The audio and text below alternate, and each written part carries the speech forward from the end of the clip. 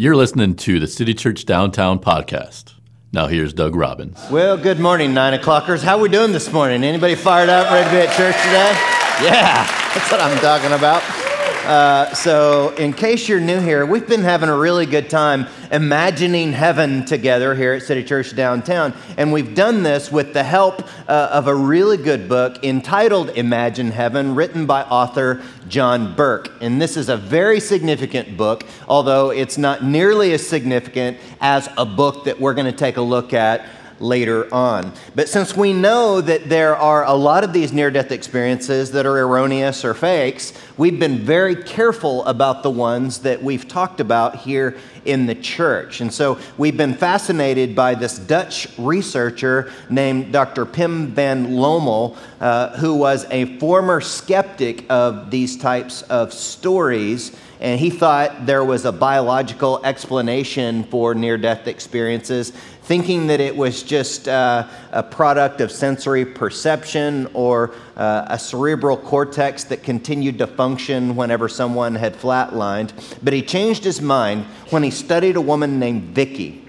And Vicky's story was she was blind from birth. She had a near-death experience. When she came out of it, she was able to describe sight. And Vicky's not alone. In fact, Dr. van Lommel discovered many people who had been blind from birth, who had had near-death experiences and were able to come back and describe sight. So to this point, we've looked at near-death experiences that are positive, where people go to heaven, and we've tried to learn how we can compare that up against the scriptures and see what heaven is going to be like so we can be encouraged by that. But are there negative near-death experiences? Hellish ones? Well, the studies show that even people who have positive near-death experiences often don't report those experiences because they don't want to be labeled as crazy.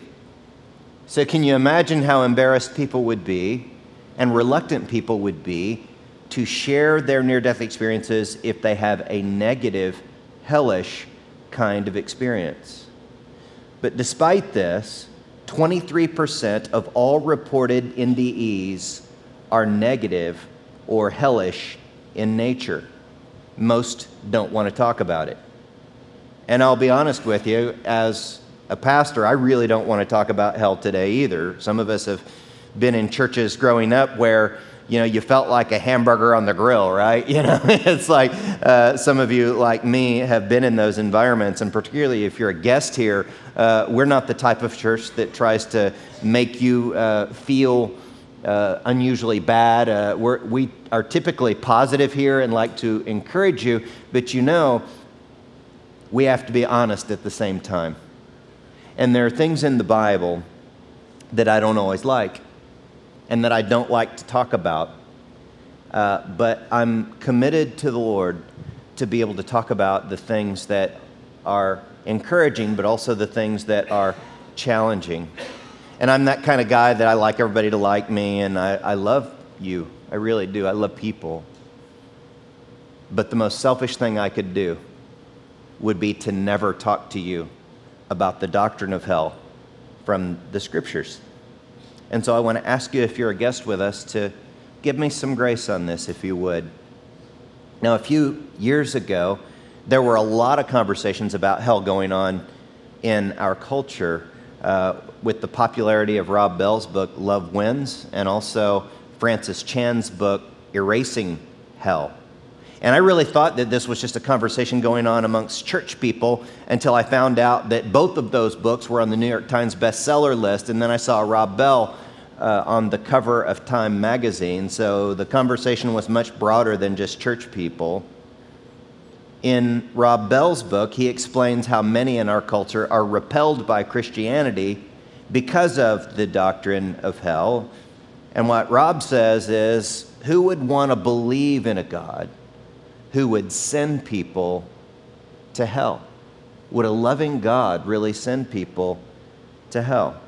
And in his book, he continues to ask some compelling theological questions about the doctrine of hell and the afterlife. And ultimately, what Rob says is that most people are going to end up in heaven And he says that even people who did not choose Christ in this life will have a chance to choose heaven after they die. On the other hand, there's Francis Chan. Chan has a great appreciation for the theological questions that were raised by Rob Bell, but Francis says our tone is very important and we have to approach this subject with extreme humility. And Chan says, I want to be cautious about the phrase, the sentence, I wouldn't believe in a God who would fill in the blank, right? I wouldn't believe in a God who would allow people to go to hell. And Chan, with passion in his tone, says, he challenges us, he says, have you ever considered that just maybe the God of the universe knows more about justice than what we do? And he continues to challenge us, saying that this subject is so important because the stakes are so high. We're talking about human lives and eternities at stake, so we have to get this issue right. And ultimately, Francis Chan says that those who have never chosen Christ in this life will spend an eternity apart from God in the next. And though I appreciate a lot of the scholarship of Rob Bell and a lot of the questions he raises, and I agree with him on a lot of interpretation, on this particular issue, I resonate mostly with Francis Chan. I do believe that the Bible is clear on its teaching on hell. And the Bible is the highest authority when we're making decisions about our philosophy of life, or doctrines, as some would call it. And one of the factors that influences our interpretation of the Bible is experience, right? Experience. So today, we're going to show you the experience of a man named Howard Storm, who was an atheist college professor that flatlined on a trip to Paris in a hospital there. He had a near-death experience. And as Howard was out of his body, he experienced these shadowy creatures, if you will, beings, who called to him, Howard, come with us. And listen to Howard Storm explain what happened next in this near-death experience. As we went, it got darker and darker, and they came in closer and closer, and more of them were around me. And now, as I asked them questions like, where are we going, how much further, things like that, they started to become more rude and say things to me like, shut up, don't ask questions, you'll find out. You don't need to know. Keep moving, move it, like that. And I'm like, getting pretty intimidated. That becomes fear. That becomes terror. Now this is over a journey of miles and miles and miles. Eventually, it's so dark, I'm aware I can't see anything anymore. It's pitch black. And I figure I'm done. I've had it. And so I said, I'm not going any further. And they said, oh yes, you are. You've got further to go. And I said, I'm not going. And so they started to tug at me and push at me. And I had played football and wrestled in high school, so I knew how to play that game, and taking hits and giving hits wasn't a problem. So I'm like trying to fend them off by punching and slamming them, and they're pulling and tugging at me. What they were doing was just playing with me, toying with me. And at first it was pushing, kicking, pulling, hitting, and then that became biting and tearing with their fingernails and hands. And they were taking pieces of me. And there was a lot of laughter, a lot of very foul language. And then they became more invasive. There has never been a horror movie or a book that can begin to describe their cruelty, because their cruelty was purely sadistic. I know that they got nothing out of it. It was simply something to do. And I'm very aware that they were so empty, so without compassion or feeling for me, that it was just amusement for me to scream and yell and fight back. And the less that I had the strength and the ability to fight back, the less interested they were in me. Eventually, I was eviscerated. I definitely lost one of my eyes. My ears were gone. And I'm laying on the floor of that place. And I just want to say that the emotional pain of what they had done to me was worse than the physical pain. The physical pain was pain from head to foot, just solid, horrible, acute pain on a scale of 1 to 10, 10 total. Didn't begin to match what I felt on the inside was, having been taken down to nothing. I mean, the worst things that you could possibly imagine had happened to me and more. So let's hear what we're going to study and read what the Bible says about this place. And the clearest passage about afterlife hell in the Bible is actually Revelation chapter 20. And Revelation is a significant book. It's not nearly as significant as a book we're going to see later on. We're going to study this passage verse by verse today. And the first thing we're going to see as we explore Revelation 20 is there will be no place to hide. Look at Revelation 20, 11 through 12. It says, "And I saw a great white throne, and the one sitting on it, the earth and sky fled from his presence. But they found no place to hide. I saw the dead, both great and small, standing before God's throne." And when people see God's throne, they're not going to see casual cool guy Jesus, okay? It's not going to be Jesus is my homeboy kind of Messiah at this point. It is going to be the King of Kings and Lord of Lords whose gaze cannot be escaped. It doesn't matter if a person is a politician used to getting his or her way. It doesn't matter if the person is an attorney who knows all the legal loopholes on this earth. No one will be able to escape. People who are important in this life will be called to account on that day. People who are average in this life will not be able to escape him. Smart people will be called into an account. It won't matter how smart they are, how much they can argue. Average people will be called to account.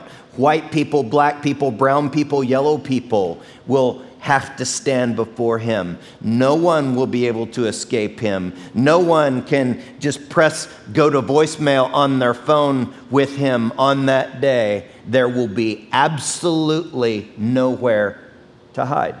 In addition to an inability to hide, people's lives will be open books at that point. Look at Revelation 20, 12 through 13. It says, "And the books were opened, and the dead were judged according to what they had done, as recorded in the books. The sea gave up its dead, and death and the grave gave up their dead, and all were judged according to their deeds." So every single sin and dysfunctional behavior in us will be evaluated. It will be brought to light. There will be absolutely no secrets. Your life will be judged, and there will be no excuses. There will be no he said, she said kind of arguments going on, and no legal loopholes. All people's eternities will be judged by God with absolute fairness. It's not the kind of fairness we experience here on earth with human bias, but it will be absolutely true fairness in a life review. A life review that, by the way, is confirmed by people who have had near-death experiences. Now, a lot of people say, well, how can a loving God punish people eternally for finite sins? And that's not what's going on here at this judgment. Every single sin that we've committed, along with our every motive, will be evaluated by God, a perfectly just and absolutely fair being. and everyone will be exposed to his perfect, powerful gaze. Now, after people's sins are exposed, many will experience what the Bible calls a fiery pain. Look at Revelation 20:14. It says, "Then death and the grave were thrown into the lake of fire." This lake of fire is the second death. Now, part of the pain there will be the lack of choice at this point. The Bible says people are thrown, and so it's like against people's will at this point. Part of the pain will be the absolute absence of God in the equation. Currently, even people who don't believe in God experience the benefits of his presence here on the earth. We get to enjoy oxygen and sunshine and rain. God keeps the earth on its axis so that we have an environment in which we can enjoy living. But God's presence will be absent from that place. Now, some people have asked over the years, is the fire literal in the Bible? And I've got to be honest, I don't know. I mean, I've studied this for probably 30 years, and I've read a lot of Bible scholars who would say that the fire may not be literal, that it may just be figurative, but they say it will be something else, worse. Worse than fire, like a fire that never consumes things, but continues to burn hot and cause people to suffer. And the way, one of the ways that C.S. Lewis helped me to think about the fire of hell, it's kind of like when you have an addiction in your life and you commit yourself to an addiction or a dysfunctional behavior or a sin, it becomes like a candle-sized flame in your soul. And as you feed that addiction and that sin, the flame grows to a larger fire. And some of us in this life have gotten to a place where our addiction has become like a huge bonfire. Well, if in eternity we're eternal beings, what happens after we've lived for 1,000,000 years outside the presence of God, continuing to contribute towards our addictions and dysfunctional behavior? That flame continues to grow and consume us and destroy us. C.S. Lewis was an atheist turned believer, Oxford scholar, and here's what he said. Look, he said, "Sin is man saying to God through life, 'Go away and leave me alone.' Hell is God's finally saying to man, 'You may have your wish.' It is God leaving man to himself, as man has chosen." And so a lot of people choose this. They do not want God and give God the stiff arm, and it creates a fire that continues to consume. Now, the late Dr. Maurice Rollins records the pain of hell in his book entitled Beyond Death's Door. And Dr. Rollins, I wanted to give you some of his credentials. He was a physician to President Dwight Eisenhower, and he served as the physician to the Joint Chiefs of Staff. He was a prominent national teaching faculty of the American Heart Association, and he's lectured in medical schools in America and throughout the world. But Dr. Rollins, at one point in his life, did not believe in an afterlife, and he did not believe in a literal hell. And he started recording these near-death experiences when he saw that many of them had the same kinds of details as he recorded them. And the experience that started his research was when he was doing a treadmill test on a 48-year-old mail carrier. And the mailman collapsed on the treadmill, flatlined, stopped breathing, his heart stopped, he started turning blue. And Dr. Rollins started to initiate CPR and did the chest compressions and the like. And as he did this, the man would fade in and out of consciousness. And as he would fade in, he would say, "Please, doctor, don't stop. Please don't stop. I'm going to hell. Please don't stop." And typically, those of you who have worked in the medical field know that when CPR is done, most of the time the patient wants you to stop because oftentimes the chest compressions cause ribs to break. And it's a painful experience. But this guy is saying, "No, please, please, don't stop." And one of the times when he faded in, he says, "Please pray with me, doctor, pray with me." And Dr. Rollins is like, "Hey, look, I'm a doctor. I'm not a pastor. I'm not going to pray." And the guy kept begging him, "Please pray with me." And so finally, Maurice Rollins just calls up some knowledge he had from having gone to Sunday school as a child, and he just led the guy in a brief prayer saying, Jesus, please save me from hell. And that seemed to make the guy feel better. And he continued to go in and out of consciousness, and now he wasn't experiencing hell. Thank God that Dr. Rollins was able to save this guy's life. Consequently, in a follow-up appointment, Dr. Rollins interviewed this guy. And he said, what were you experiencing in hell? And the guy couldn't remember it. He couldn't remember the hell part. And Rollins suggests that it's probably so traumatic that the guy disassociated the experience in his consciousness because it was so grueling and so traumatic for him. And we experience that type of thing in counseling all the time. But this experience caused Maurice Rollins to go home and dust off the only Bible he had. He read through the Gospels. He believed in Christ. And it changed his whole life. And so according to an esteemed faculty member of the American Heart Association, the afterlife is real, and so is hell. And Dr. Rollins wrote a very significant book in Beyond Death's Door, although it's not nearly as significant as a book we're going to see later on. Now, what is the one book that matters? See, throughout this talk, I've referenced, I think, 5 or 6 books or so. There's, of course, John Burke's book, and Francis Chan, and Rob Bell, and we've also referenced Beyond Death's Door by Maurice Rollins. And all of these people, all of these authors would say that when we stand before God, none of their books are going to matter. In fact, on that day, even the Bible will not be the book in which most people are interested.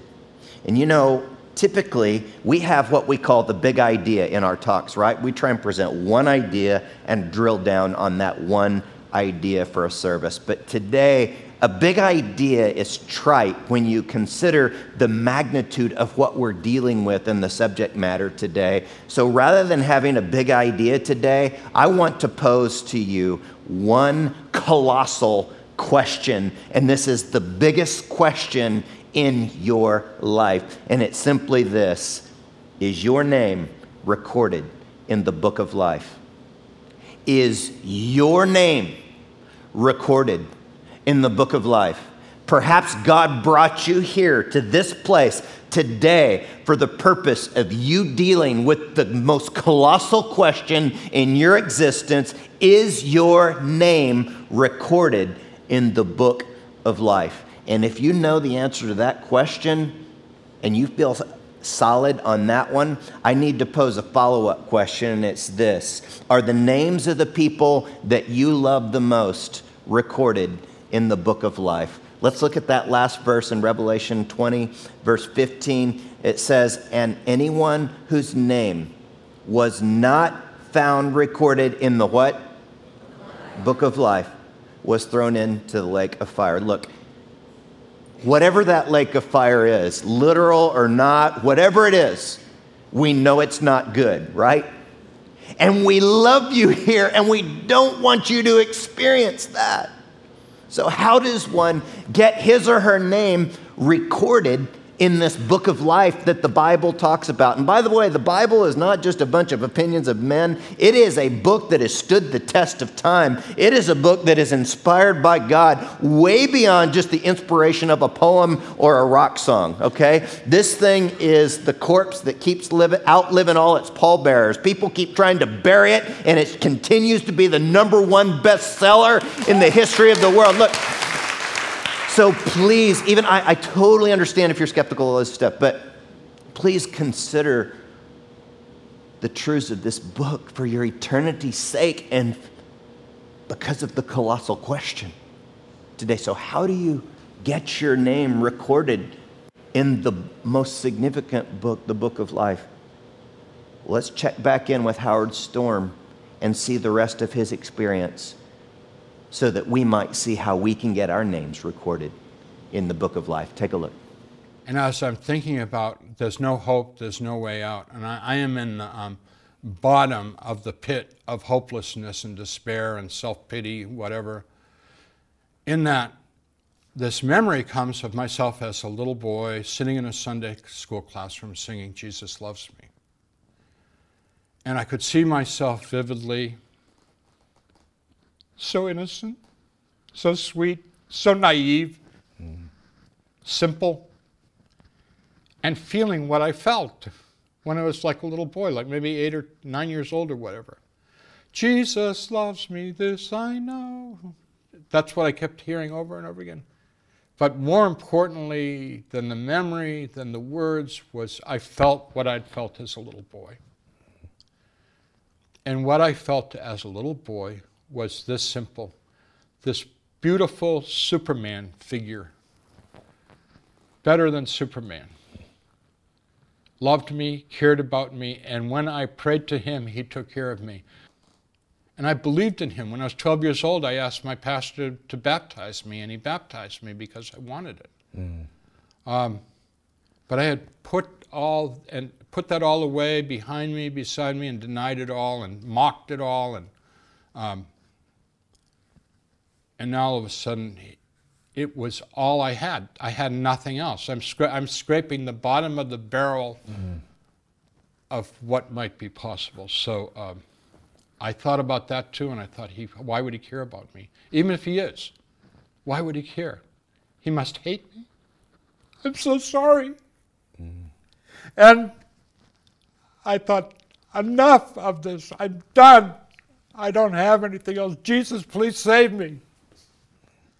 And when I said that, I saw light, tiny little speck of light, and it very rapidly got very bright and came over me. And I saw out of the light hands and arms emerge out of this impossibly beautiful white light, which, by the way, isn't light, because I worked as a welder for a year, and if it had been light, I would have been toasted. I mean, I would have been like a marshmallow thrown into the campfire. I mean, it's so intense. It's way brighter than the sun or anything you can be, way brighter than welding. And these hands and arms came out, and they reached down, and they touched me, and when they touched me, in that light, I could see me and all the gore, and I was roadkill. All that gore began to just dissolve, and I became whole. And much more significantly to me than was the physical healing was that I was experiencing a love that is beyond, far beyond words. I've never been able to articulate it, but I can say that if I took all my experience of love in my entire life and could condense it into a moment, it still wouldn't begin to measure up to the intensity of this love that I was feeling. So some people think that the doctrine of hell makes God out to be the bad guy, but according to Howard Storm's story, it's the opposite. God is the good guy, the loving guy. Look, as a pastor, I have to hear some horrible things sometime in people's stories. I've had to hear about a woman who's satanically and ritually abused by her family members growing up. I had to look into the eyes of a Liberian friend who had to watch her parents murdered by rebels in an ISIS kind of a way. And that's just a couple of stories for you. Look, if you take all the abuse, all the filth, all the sin, all the killing and stabbing and murdering on our earth, God has to look at all of it at one time. If you and I had to look at what God sees in the sin of this world at one moment, we would throw up. We would have to go to therapy for the rest of our lives. And God has to see it all. And that is all of what came upon Jesus on the cross, not just in our lifetime, but in all of history. All the filth, all the guilt and shame, all the addiction, all the murders, all the abuse came upon Jesus upon the cross. It was so intense that he said, "Oh, Father, God, why have you forsaken me?" He was separated from his Father for the first time in all of eternity. Because of my sin and because of yours, how much must he value you? How much must he love you that he was willing to endure that separation and experience all of that pain in one moment on the cross? And he did it because he wants to record your name in the book. So I'm going to challenge you to do something now. If you would like to record your name to be recorded in the book of life, I'm going to challenge and encourage you to come and kneel and pray at the front here. And I'm going to guide you in a prayer in just a minute. And others of you have someone who's come to your mind that you want to make sure their name is recorded in that book. And I'm going to challenge and invite you as well to stand up as the band plays and come to the front and kneel and pray for them. Would you do that for me? So let's all stand together. And as some are coming now and others are going to pray in their seats, I want to guide you in a prayer if you would like to get your name recorded in this book. And if you're walking or kneeling or standing, just pray this prayer in your own heart. Say, just between you and God, Jesus loves me. This I know, for the Bible tells me so. Jesus, I choose to believe you suffered on the cross as my substitute. Jesus, please record my name in the book of life. And God, the rest of us as a church, we ask you to fan the flames in our heart of passion and burden for those who don't know you. God, we're so comfortable in what we're doing here. And God, we know that you want us to have the burden of the Apostle Paul, who said, I would myself be accursed for the sake of my kinsmen, my brethren, according to the flesh. And God, we do not have that burden right now. But as a church, we're begging you for it. And we're asking you for it, that you would put a flame in our hearts that cares, that loves, that invites. And Lord, some of us are thinking of individual people that we know and love. And if we knew that they were just going to spend one fraction of a second in a place that's apart from you, we would give all that we've got to see that they're spared from the trauma of that experience. And so, Lord God, please do an amazing work among us as we consider the truth that we don't have to experience it, nor do those that we love, because of the sufficiency of what Jesus has done on the cross. Everything we need has been captured, has been accomplished in the cross. And for that we give you praise and thanks. In Jesus' name. Yes, Lord. Continue to work as we sing, God.